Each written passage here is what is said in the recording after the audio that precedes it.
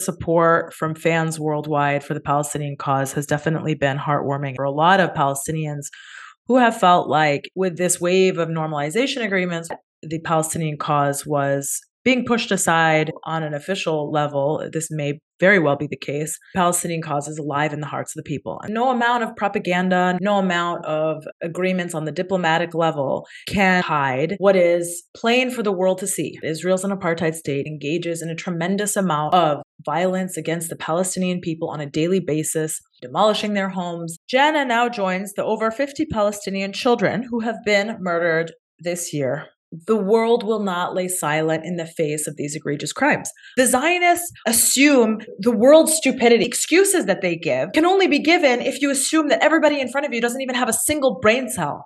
How does a sniper unintentionally hit their target? Hello and welcome to episode 80 of the Palestine Pod, the weekly podcast where we break down the latest headlines dealing with Palestine from all over the world and bring you stories, commentary, and interviews with the aim of supporting the Palestinian struggle for justice and equal rights. I'm one of your hosts, Lara E. You might know me from Instagram as @GazanGirl, and I'm joined by my co-host, Mikey B. What's up, y'all? Mikey B on TikTok, Michael Schertzer on Instagram, and you can call me Mikey Intifada if you took to horseback to stop people from celebrating Morocco's win. Before we get into today's episode, please like, comment, and subscribe if you hang out with us on YouTube. If you're listening on a podcast app, subscribe and leave a review. As always, you can find our full episodes and sources on PalestinePod.com. And if you want to get involved in the conversation, reach out to us at PalestinePod@gmail.com and give us a follow on Instagram at the Palestine Pod. Find us also on Patreon, where you get early access to the Palestine Pod episodes, an additional 1 to 2 podcasts per week, including our latest podcast, the Patreon Pod. It's a little more laid back. We talk politics, Palestine, pop culture, and get a little more personal.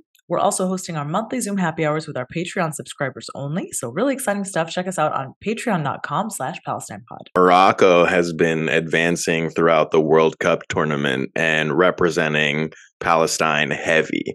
They posed with the Palestinian flag. There's one player who wore it around his neck. Abdelhamid Sabiri wears the flag of Palestine, celebrating the victory of Morocco in the World Cup tournament. And it's just so nice to see Palestine get the love that it deserves from people, despite the fact that their governments, which Qatar has not, but many governments have normalized with the occupation that it's not how the people feel. The people love Palestine. The people stand with Palestine. So lots of things to pick up on related to the World Cup. I think seeing the support from fans worldwide for the Palestinian cause has definitely been heartwarming and I think endearing for a lot of Palestinians who have felt like with this wave of normalization agreements with a lot of the Gulf states that the Palestinian cause was being pushed aside. And this was definitely a confirmation that although on an official level, this may very well be the case, Palestinian cause is alive in the hearts of the people. And this is super important. It shows that no amount of propaganda, no amount of trying to paint Israel as this, great liberal place to go visit, no amount of agreements on the diplomatic level can serve to hide what is plain for the world to see, that Israel's an apartheid state, that it engages in a tremendous amount of violence against the Palestinian people on a daily basis that ranges from demolishing their homes, murdering their children, and more, and that the world will not lay silent in the face of these egregious crimes. I think it's really interesting to see how, on the one hand, you have these Zionist reporters that are claiming to be so shocked and surprised at why nobody wants to talk to us. They're acting dumb. They're playing dumb for the world to see. What, you don't want to talk to us? Why don't you want to talk to us? Why you don't like Israel? Why, we saw these clips over and over again. And at the same time that they're feigning this ignorance about why the world might have a problem with the state that they represent, at the very same time, Israel is engaging in the murder of Palestinian children on a daily basis. Just today, we got news that the apartheid state murdered another Palestinian child by the name of Jana Zakarneh in occupied Jenin. The raids on Jenin are continuing. This particular girl, who was reported to be 15 or 16 years old, was executed by occupation snipers on the roof of her house. Apparently, she went up to the roof of her house to look for her cat when the raid on Jenin began this morning and was executed 4 bullets to her body by a sniper. Now, if you just know like a little bit about snipers, then you know that a sniper, when he's looking down the barrel of his gun, that he can see the target that he's aiming at. Now, in what world is a girl? Is that wrong? Yeah, 100% you're right. And it also means that there was likely more than one sniper. Obviously an execution. It's insanity. And as of an hour ago, CNN reported that Israel military admits shooting 16-year-old Palestinian girl, calls it unintentional. In what world is a sniper attack that riddles a child's body with bullets when she's standing in her house, on the roof of her house?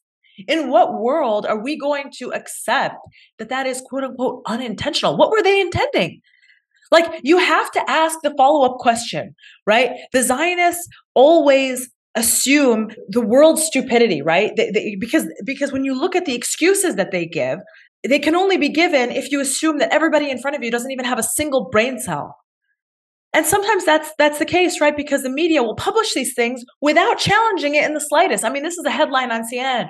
Who's the reporter here who's engaged in a totally egregious violation? I can't even imagine just getting this on your email. Israeli military calls it unintentional, and then saying, "Yeah, we're good to go. Let's just print that." No scrutiny whatsoever. Who is the reporter that has printed this without the slightest bit of scrutiny against what is a totally improbable, definitely a lie of an excuse? How does a sniper unintentionally hit their target? Thank you. That's all I'm trying to say. Sniping is a very precise thing. That's the point of the sniper rifle, is you're far away. You don't need to be close up. You could still be precise in your target. So it's like, you know what you're shooting at 100%. They knew they were shooting at Shireen. They knew she had a pressed vest. They knew this was a child. They executed a child because that's what they do on a daily basis. And, it's not even an exaggeration to say daily basis, because it is on a daily basis. Every day, Israel kills a child. Every day. Every day there is a new child that the occupation has murdered. Let me just read to you what Jana's uncle said. Jana's uncle, Jana Zakarneh, told CNN on Monday that his niece was, quote, shot with 4 bullets, 2 to her face, 1 to her neck, and 1 to her shoulder. Israeli military were heavily shooting everywhere. Jana was inside the house with her family when she heard people screaming. She went to the rooftop to see what is happening. I heard other reports today. On Palestine reported that she went to the rooftop to look for her cat and to shield her cat from any danger because her cat was on the roof. On Palestine also posted a video thereafter of her cat, who was safe after she had already been executed. 20 minutes after the soldiers left the neighborhood, her father went to look for her. He found her lying on the floor with a face full of blood. They're worried about a movie. They're worried about a movie that honestly doesn't show enough. Like, sure, it does a good job, and like, you only want to do so much because it's trauma, but like, they're murdering people every day. There was like a scuffle with an occupation soldier, and he was just trying to push him off of him, and then the soldier just shot him dead in the middle of the street. God damn, bro, they kill so many people. I know, you can't even find the one that you're trying to find because you're just finding all the other ones. They murdered so many people. And I'm just scrolling through carnage. Right. And it's like, it's children, it's women, it's men. Men deserve not to be shot. Like we always talk about children because there's like, it's insane to kill children, but the men of Palestine do not deserve to be murdered because of a military occupation based off some fucking psychotic, theocratic dictatorship. The bodies keep piling up. Yeah. I think this is the one that happened in Huwara, near Nablus. His name was Ammar Mifleh. He was 22 years old. He died in Huwara, south of Nablus, after he was shot by an apartheid border police officer. The video showing his murder shows that he was engaged in a scuffle with the occupation soldier, trying to push him off of him, because why is he touching him, right? Like, this is the thing, is like Palestinians don't even have the right to be engaged in a scuffle to protect their own bodily autonomy, because immediately the reaction is going to be, well, he shouldn't have been in the scuffle, right? And it's like, what an insane response. If somebody is aggressing you and using violence against you, you have the right to defend yourself, especially when they're on your land. And that's exactly what he did, just with his hands. And the occupation soldier shot him dead at point blank range. And it was all captured on film. And then Ben-Gvir said, great job, like really good work. And it's like, okay, so you are all crazy. Like and people are like, why don't you talk? Why don't you talk to some Zionists? And it's Michael, like, because the actual quote of Ben-Gvir in response to the execution of the Palestinian in Hawara is much worse than that. Yeah, he hails the quote unquote hero for a quote unquote job well done, and commented that the killing was, quote, precise, swift, and rigorous. What is this like obsession with like describing the killing and then being excited about the way the killing was carried out? The killing was precise, the killing was swift, the killing was rigorous. And he called him a hero, which begs the question, what is a hero in the eyes of a Zionist? The hero is a man who literally executed a Palestinian on his land at point blank range, who posed absolutely no threat to him because he didn't have any weapons. And again, he was unarmed. The occupation soldier had 2 guns, by the way. He had like a larger, like maybe automatic or semi-automatic rifle that had fallen to the ground. And then he had a handgun that he pulled out and murdered the guy with.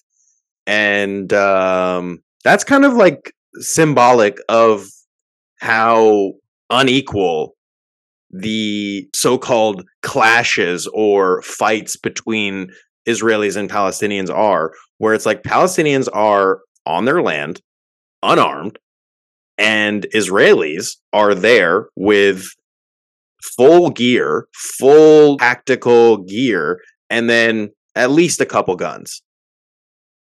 Right. But when asked about it by like any criminal prosecution, the occupation soldier said that it was unintentional. I want to go back to the killing of Jana Zakarneh for a second. Talk about the headlines that came out of the BBC. The BBC initially posted a headline that read, Palestinian girl shot dead on roof of West Bank home. Again, violating the most cardinal rule of journalism. If somebody is murdered, you have to tell us who did the murdering. Palestinian girl shot dead.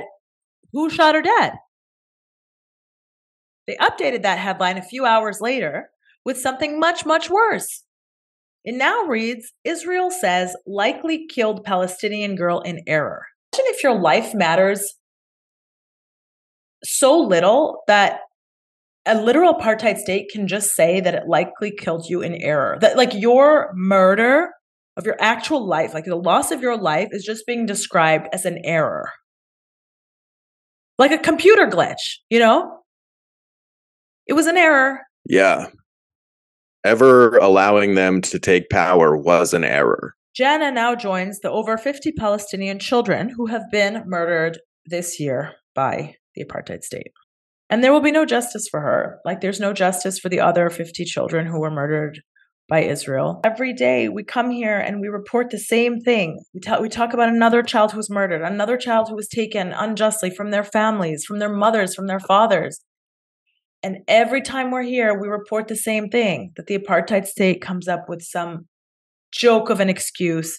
The media irresponsibly prints it and puts it on paper, giving it some sort of, air of legitimacy, and the world moves on. And this shows exactly why the signs of solidarity that we have seen coming out of the World Cup, which is, this world event that shows international consensus of the people. This is not the UN. This is not some sort of an intergovernmental meeting of ministers. This is people. This is far more honest than any vote at the United Nations. You see the Palestinian flags flying from everyone. It doesn't matter where you're from. You could be from North Africa. You could be from Japan. You could be from Ireland. And you've got people out here supporting the Palestinian cause wholeheartedly. You got Irish guys speaking Arabic. Right. Eamon posted a really good clip that he shared from his show on MSNBC, where he talked about how the Western media narrative has continued to engage in an oversimplification of Arab sentiment. Instead of asking, why are all of these people supporting the Palestinian cause? Instead of trying to understand, is there something about this cause that is worthy? Is this cause perhaps representative of a great injustice in this time? Is it worth looking into a little bit further? Instead of asking these questions, the Western media has instead chosen to focus on the perspectives and the sentiments of these Zionist journalists. They have also continued to omit Israeli aggression from the narrative entirely. Instead of possibly explaining to their readers why people would be so inclined as to support Palestinians and what their cause is all about, they leave their readers confused, completely ignorant about what this is even about. And it continues to be one of the great crimes of Western journalists and Western media outlets, their obfuscation of the Palestinian cause and their continued efforts to cover up for Israeli crimes. The BBC has blood on its hands. The New York Times has blood on its hands. Is that printer ink or is that our reporting?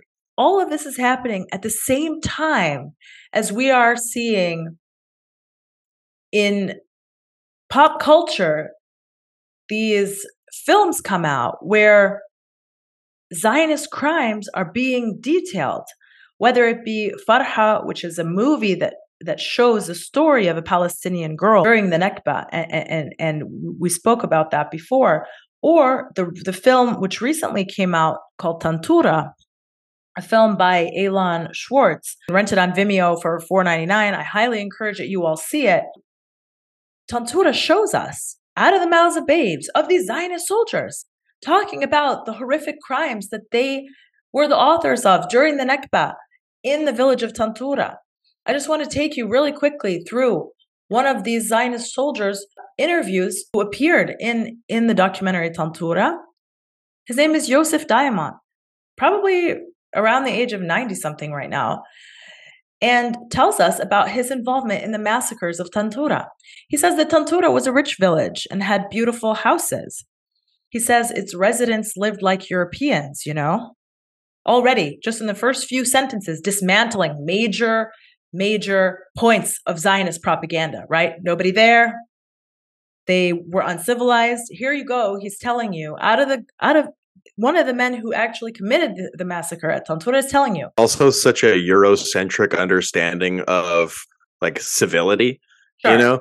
They had a civilization just like Europeans, because the Arabs, they didn't have it's like they couldn't. You can't be an Arab civilization. That doesn't make any sense. Sure. Let's just take him at his word. Tantura was a rich village and had beautiful houses. Heavy. What is that? That's Orientalism, right? Absolutely. He said its residents lived like Europeans, And he said, and the women in the village used to wear nice clothes. For real, it was a village. Then he goes on to talk about the crimes that the Zionists committed there. He said one of the soldiers raped a 16-year-old girl. And then he started to laugh. He said the events there were horrendous. There was a guy with us, a soldier. He's dead. He was a brutal human being. He took the Palestinians and put them in a cage and killed them. If you don't believe us or our ancestors, our grandparents, who have been saying since the Nakba what has happened to them and what has happened to their family members, well, then maybe you'll believe the Zionists who committed these crimes themselves, now appearing on camera to talk about it decades later. I'll go on. He says they gathered them in something like a cage and put iron wires around it. They gathered all the men, sat them on the ground, and one of the soldiers got the submachine gun and shot them. He changed the cartridge. He said, we were not like that. That person was different and unusual. They imposed a cover-up. There were soldiers who took flamethrowers and ran after the villagers and burned them. It was horrible, and no one is allowed to talk about that. I won't talk about it because it would be a big scandal. I don't want to talk about it. Another soldier was also interviewed. He describes that in the first 3 or 4 months, I was a murderer. I took no prisoners. If someone raised their hands, I didn't arrest them. He continues, if school kids stood up and raised their hands, I would have killed all of them. He was asked by the interviewer, how many people have you killed this way? He said, I didn't count. I wouldn't be able to know. And then he laughs. And by the way, I was banned from posting in our Israel for posting that interview on Reddit. So they don't want to hear about it. When Palestinians talk about what happened to them and their families, we're immediately dismissed. We're not reliable. We can't tell our own stories about why it is that we're all refugees and what happened to make us refugees, as if the facts themselves don't speak for themselves, right? That's fine. We're brushed off. We're not reliable. We're exaggerating. We're not telling the whole story. But when the Zionist murderers themselves are speaking about the crimes that they committed, full admissions of the crimes that they committed, what is this weird, twisted reality where the media now is trying to cover up the crimes which are being admitted to by the former soldiers themselves?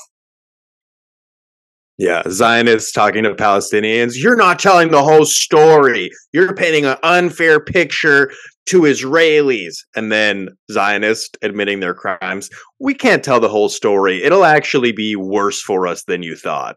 Right. But also the parts that they do reveal are enough to confirm what Palestinians have been saying all along. That there was a massacre at Tantura of Palestinians, that they massacred Palestinians in all of the villages that were raised by Zionist militias, that the Nakba was an extreme event of ethnic cleansing and murder at the hands of Zionist militias. They've confirmed that for us. And yet there are people who will go to great lengths to cover up, to hide, to confuse, to make excuses for these admissions that we're seeing on camera today. There's a Zionist propagandist who went on comedian Godfrey's show recently and was asked, like, Israelis and Palestinians, like, whose fault is it? Or like, who's at fault, basically? Who's wrong?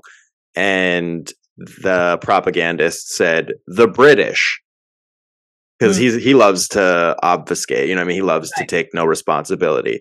And it was on the same day that gentleman was executed in Huwara. And so it's just like, are the British responsible for that? Did the British give you those horses? You know what I mean? Like, are the British pulling the trigger of sniper rifles independently? Like, at what point do you all take responsibility for the fact that you've imposed the most brutal occupation society has ever known? Like, you love to be number one. Take credit for it. Yeah. They're like, we are the innovators in technology. And what they mean is, like, they are the most advanced spying intelligence apparatus the world has ever known. They're like, we are making innovations in technology. And what they mean is they're testing on humans, probably. Right. I read you the accounts that are shown in the documentary Tantura. The New York Times, critics pick, reviewed the documentary Tantura. And the headline was, Tantura Review, Unearthing the Past. Revisiting a graduate thesis that caused a controversy in Israel decades ago, this documentary examines evidence of a possible massacre in 1948. Girl was likely killed on a rooftop. Possible massacre. Never massacre. You know what I mean? Nobody is talking about the possible massacre of the Holocaust. You know what I mean? If the perpetrators themselves are admitting to the massacre, who is the New York Times to now take that admission and retract it and to call it a possible massacre? One of the soldiers literally tells you that he didn't stop for anyone and that he killed everybody he could. He didn't take any prisoners, and that he had 250 bullets in one gun and he emptied it on Palestinians. Yeah, we should mention that murdering people who have surrendered is a war crime. I mean, we're just so accustomed to them committing war crimes that we kind of just like gloss over, but you're not meant to shoot people who are not engaged in any type of combat, which is, they don't understand that. They only shoot people who are not engaged in combat. They don't know how to shoot people who are engaged in combat because they've never, they'll just blow those people up. They don't want to take any risk of maybe losing one guy. They'll send a machine to do that. Now, I will say that The Intercept had a good article. Tantura exposes the lie at the heart of Israel's founding myth. Now, that's a heading I can agree with. A new documentary challenges Israel's narrative about 1948 and the forced displacement of Palestinians. Now, here's something interesting that the article mentions. The state of Israel so fears its own history that it passed a law in 2011 penalizing anyone who commemorates the day of its establishment as one of mourning rather than celebration. So if you're Palestinian in 48 and parts of your family, members of your family were expelled, murdered, imprisoned, raped during the Nakba, you cannot commemorate the day of Israel's establishment as the Nakba. So this is what's known as the Nakba law. And it's just one of the ways that Israel desperately tries to control the narrative surrounding its establishment. The article goes on to reference how before the military opened its archives of the 1948 war, it issued a policy forbidding the release of any documents detailing the forced deportation of Palestinians, any human rights violations, including war crimes committed by Israeli forces, or anything that might harm the IDF's image or expose it as devoid of moral standards. That's a quote. So wait a minute. The state at one point had a policy forbidding the release of any evidence which would prove Palestinians right about the Nakba. The state was like, oh, if there's any evidence that proves the Nakba, it is a crime to share that evidence. If there's any evidence that would, quote, expose Israel as devoid of moral standards, end quote, it is a crime to release those documents. You will be prosecuted for that. If you are the most moral army, are you worried about being devoid of moral standards? Are you going to such lengths that you pass legislation to stop anybody from exposing your image? Doesn't sound like something that the most moral army would do. You know what I mean? The most moral army would probably not be concerned. Yes. And also, if, like the responses of Israeli officials today when speaking about the Fatah movie were true, oh, that never happened. These are just lies, lies, lies. Well, if all of it is lies, then why do you have a law that prevents people from sharing evidence that confirms what we are saying is true? That the Nakba happened, that you murdered our family members, that you expelled us from our land, that you raped our children, and that you imprisoned our men and boys. Why is there a law that prevents that type of evidence from being released to the public if what you're saying, that it's all lies, is true? If it's lies, it wouldn't exist. You wouldn't need this law because you'd be making a law about something which doesn't exist. The fact that there's a law means that the stuff exists, and your effort to cover it up and to change reality by hiding the evidence of what actually happened during the founding of your so-called state and preventing Palestinians from sharing the trauma that you inflicted upon them, and then reorienting by pushing a new narrative that is not at all based in fact. If it was lies, there wouldn't be this literal skeleton talking about how he murdered people. Right. And that.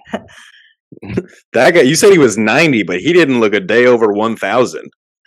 That guy looked like a fucking genie for an old folks home, and they get 3 wishes, and it's all murder. Alon Schwarz, the Israeli filmmaker who made the documentary Tantura, was quoted as saying, for Israelis, the founding myth is that Palestinians just ran away by themselves. Israel is lying to itself, he said. How can people run away if they were never there? Michael, you're getting... The people who were not there ran away. There was nobody there, but if they were there, they ran. They love to run. You know what I mean? Big marathon. people, the Palestinians. Michael, you'll recall that Alon Schwarz is not the first Israeli who has tried to shed light on the massacre that took place at Tantura and show this to Israeli society. In the 1990s, Theodore Katz, an Israeli graduate student, interviewed members of the occupation's Alexandroni Brigade, the unit that carried out the massacre, and he wrote a thesis based on their testimonies. You'll remember that he was destroyed for it. He was taken to court, forced to retract his thesis and apologize. He never got his degree, and basically nobody before Alon Schwarz asked Theodore Katz to listen to those interviews. Now, Alon Schwarz, armed with those tapes, years later, returned once again to the members of the Alexandroni Brigade, now to close to the end of their lives, and asked them to speak about what one normally does not speak about in Israel. So that's how you see now these 90-some-year-old murderers talking about what they did in Tantura. And honestly, what's interesting is that if there were more Israelis with this amount of courage, I mean, to take on a project like this is, who knows what's going to happen to this director? But the reality is that you are going to get excommunicated from society. You're going to get doxxed. You're going to get attacked. You're going to, your reputation is gone. Everything is going to, you're giving up a lot for this kind of thing. But if there were more Israelis willing to take on the founding myths of their state, I'm sure that so much more of this could come to light in a way that it's not coming to light because Palestinian voices continue to be silenced. He actually had access to the actual murderers. He managed to get them to agree to sit down for an interview and to talk about their crimes. And I think that that is something that really only somebody who has access to that community, access to that society, would have been able to do. If a Palestinian tried to make that movie, it would have been much more difficult. Right? Yeah, they would have gotten caught at checkpoints. They would have gotten sniped unintentionally. So I think this speaks to one of the ways that you see somebody who has privilege use it and tell a story that otherwise we wouldn't have access to from their perspective. We, of course, have access to it from our own perspective, that of our grandparents and the generations before us. But the accounts that he managed to preserve in film, the admissions of war crimes, the admissions of brutal, brutal acts, confirming decades of Palestinian insistence on the massacres of the Nakba, I think is a tremendous, tremendous addition to the public conversation about the Palestinian cause. Yeah, I'm not a lawyer or anything, but if I was prosecuting the occupation for war crimes, I would use that video and be like, Your Honor, Exhibit A. And then you would say, I rest my case. Thank you so much for your time. In one of the film's most poignant scenes, Katz, who actually appears in the documentary, now in a wheelchair after suffering multiple strokes, asks Schwarz, the filmmaker, whether he is ready to be hunted down like I was. They robbed a man of his life and his potential because he wanted to investigate the war crimes of the occupation. And that's what they do. Like, they'll incentivize you to be ignorant. They'll incentivize you to not care or acknowledge the crimes because you know what will happen if you do. You don't want to end up like Teddy Katz, my boy. Isn't it crazy that guy, Theodore Katz, is like the one relaying the message on behalf of the Zionist occupation, that it's like, you're next. Sort of like passing the baton type thing, where it's like, it was me. This is what's happened. Good luck to you. And that's why more people don't do it, right? That's why more people are like, there was nobody here, and then they ran away. It's easier to do that. It's easier to ingest that lie, which literally makes no sense, and then just enjoy the beach, right? Just enjoy superiority, just enjoy supremacy, just enjoy not waiting in checkpoints, just enjoy driving on private roads, just enjoy having access to water that's not yours, just enjoy living places that everybody in the international community recognizes is illegal, and then shooting people in their neighborhood. shooting people in their neighborhood that you've moved into against international law, and then just terrorizing people who are like picking olives, you know what I mean, harvesting on their own land, showing up with sticks, showing up with guns, showing up with occupation soldiers, little grenade, little tear gas sommelier. What flavor today? We've got a fucking blueberry flavor today. We're leaders in innovative technology. We're the first vape grenade. And it's like, it's easier. It's easier to do that than it is to face the reality of the fact that you're standing on the graves of murdered Palestinians. And the people who murdered them are on camera talking about it, like laughing at murdering and raping people.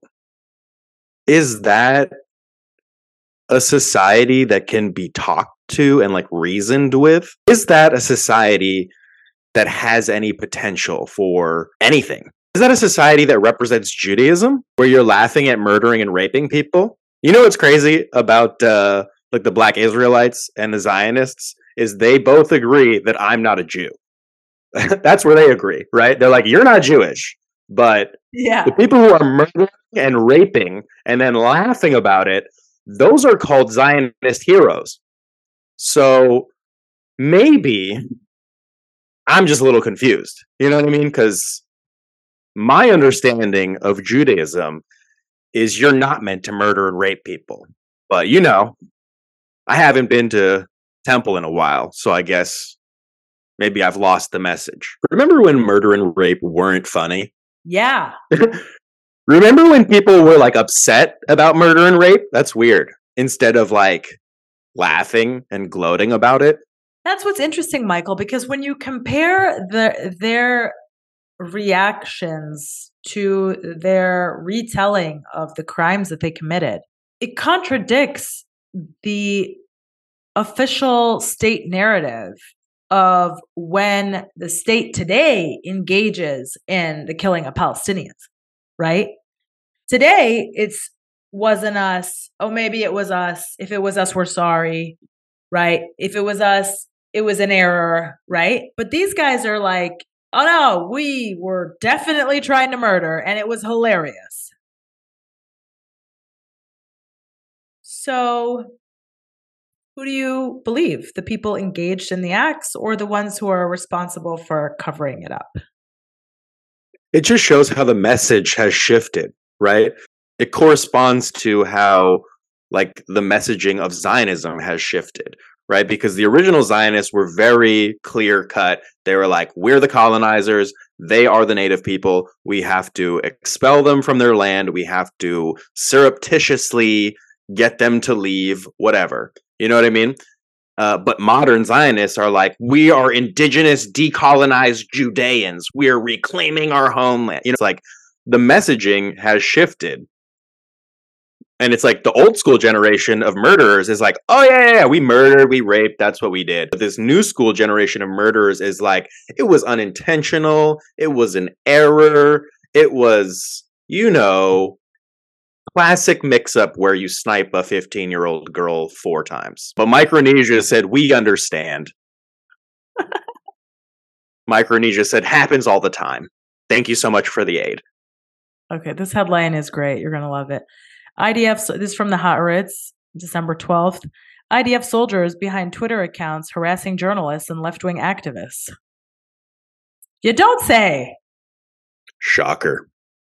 The operators of 2 fake Twitter accounts have incriminated themselves on multiple occasions as being linked to a military company that is deployed in the southern Hebron Hills area in the West Bank, Haaretz found. And these accounts were used to harass left-wing activists and Israeli soldiers since November. They appear to be run by Israeli soldiers deployed in the West Bank. So basically, when they're not murdering, they're on Twitter harassing journalists. I was going to say, isn't it crazy how the definition of a soldier has changed? And now it's a guy logged on to Twitter. I think they're still probably doing the murdering. No, they're still doing the murdering, but like it's a different guy. You know what I mean? Like there's one guy who's a Twitter guy, and then there's one guy who's like a gun guy. Like they're not the same guy. The people who are logged into Twitter are not, I mean, they might have guns, but they're not using them because even the occupation army is like, you shouldn't be near a gun, but you're a nerd. Get in there and type for us. It's like, I know these people because I've gone to war with them on TikTok. Like, they are very obvious agents of propaganda. Some of them will admit to being friends with members of Unit 8200, which is their surveillance unit. Some of them will use their proximity towards the occupation's intelligence apparatus as like an appeal to authority, and that's why you should trust what they have to say. For all you know, those horses were fucking fans of Morocco. You guys are fucking making horses do weird shit. Okay. Far-right Israeli lawmaker Zvika Fogel expressed his desire in a recent clip to scrap the principle of proportionality in an interview with the British broadcaster Channel 4. So, today in Racist Zionists, we have Israeli lawmaker Zvika Fogel, who was quoted as saying, "If it's a choice between one Israeli mother crying or 1,000 Palestinian mothers crying, 1,000 Palestinian mothers will cry." On par with the death tolls that have been coming out of Gaza. He was also quoted as saying, "We are, quote, too merciful. It's time for us to stop being so." Now, what part of executing a 16-year-old standing on her roof with sniper fire 4 times is too merciful? I feel like they have... No, but let's just humor them for a second, right? Let's assume that the status quo is them being too merciful. Right. That means they want to do more. Right. More murder. That means that they're like holding back every time they execute a child.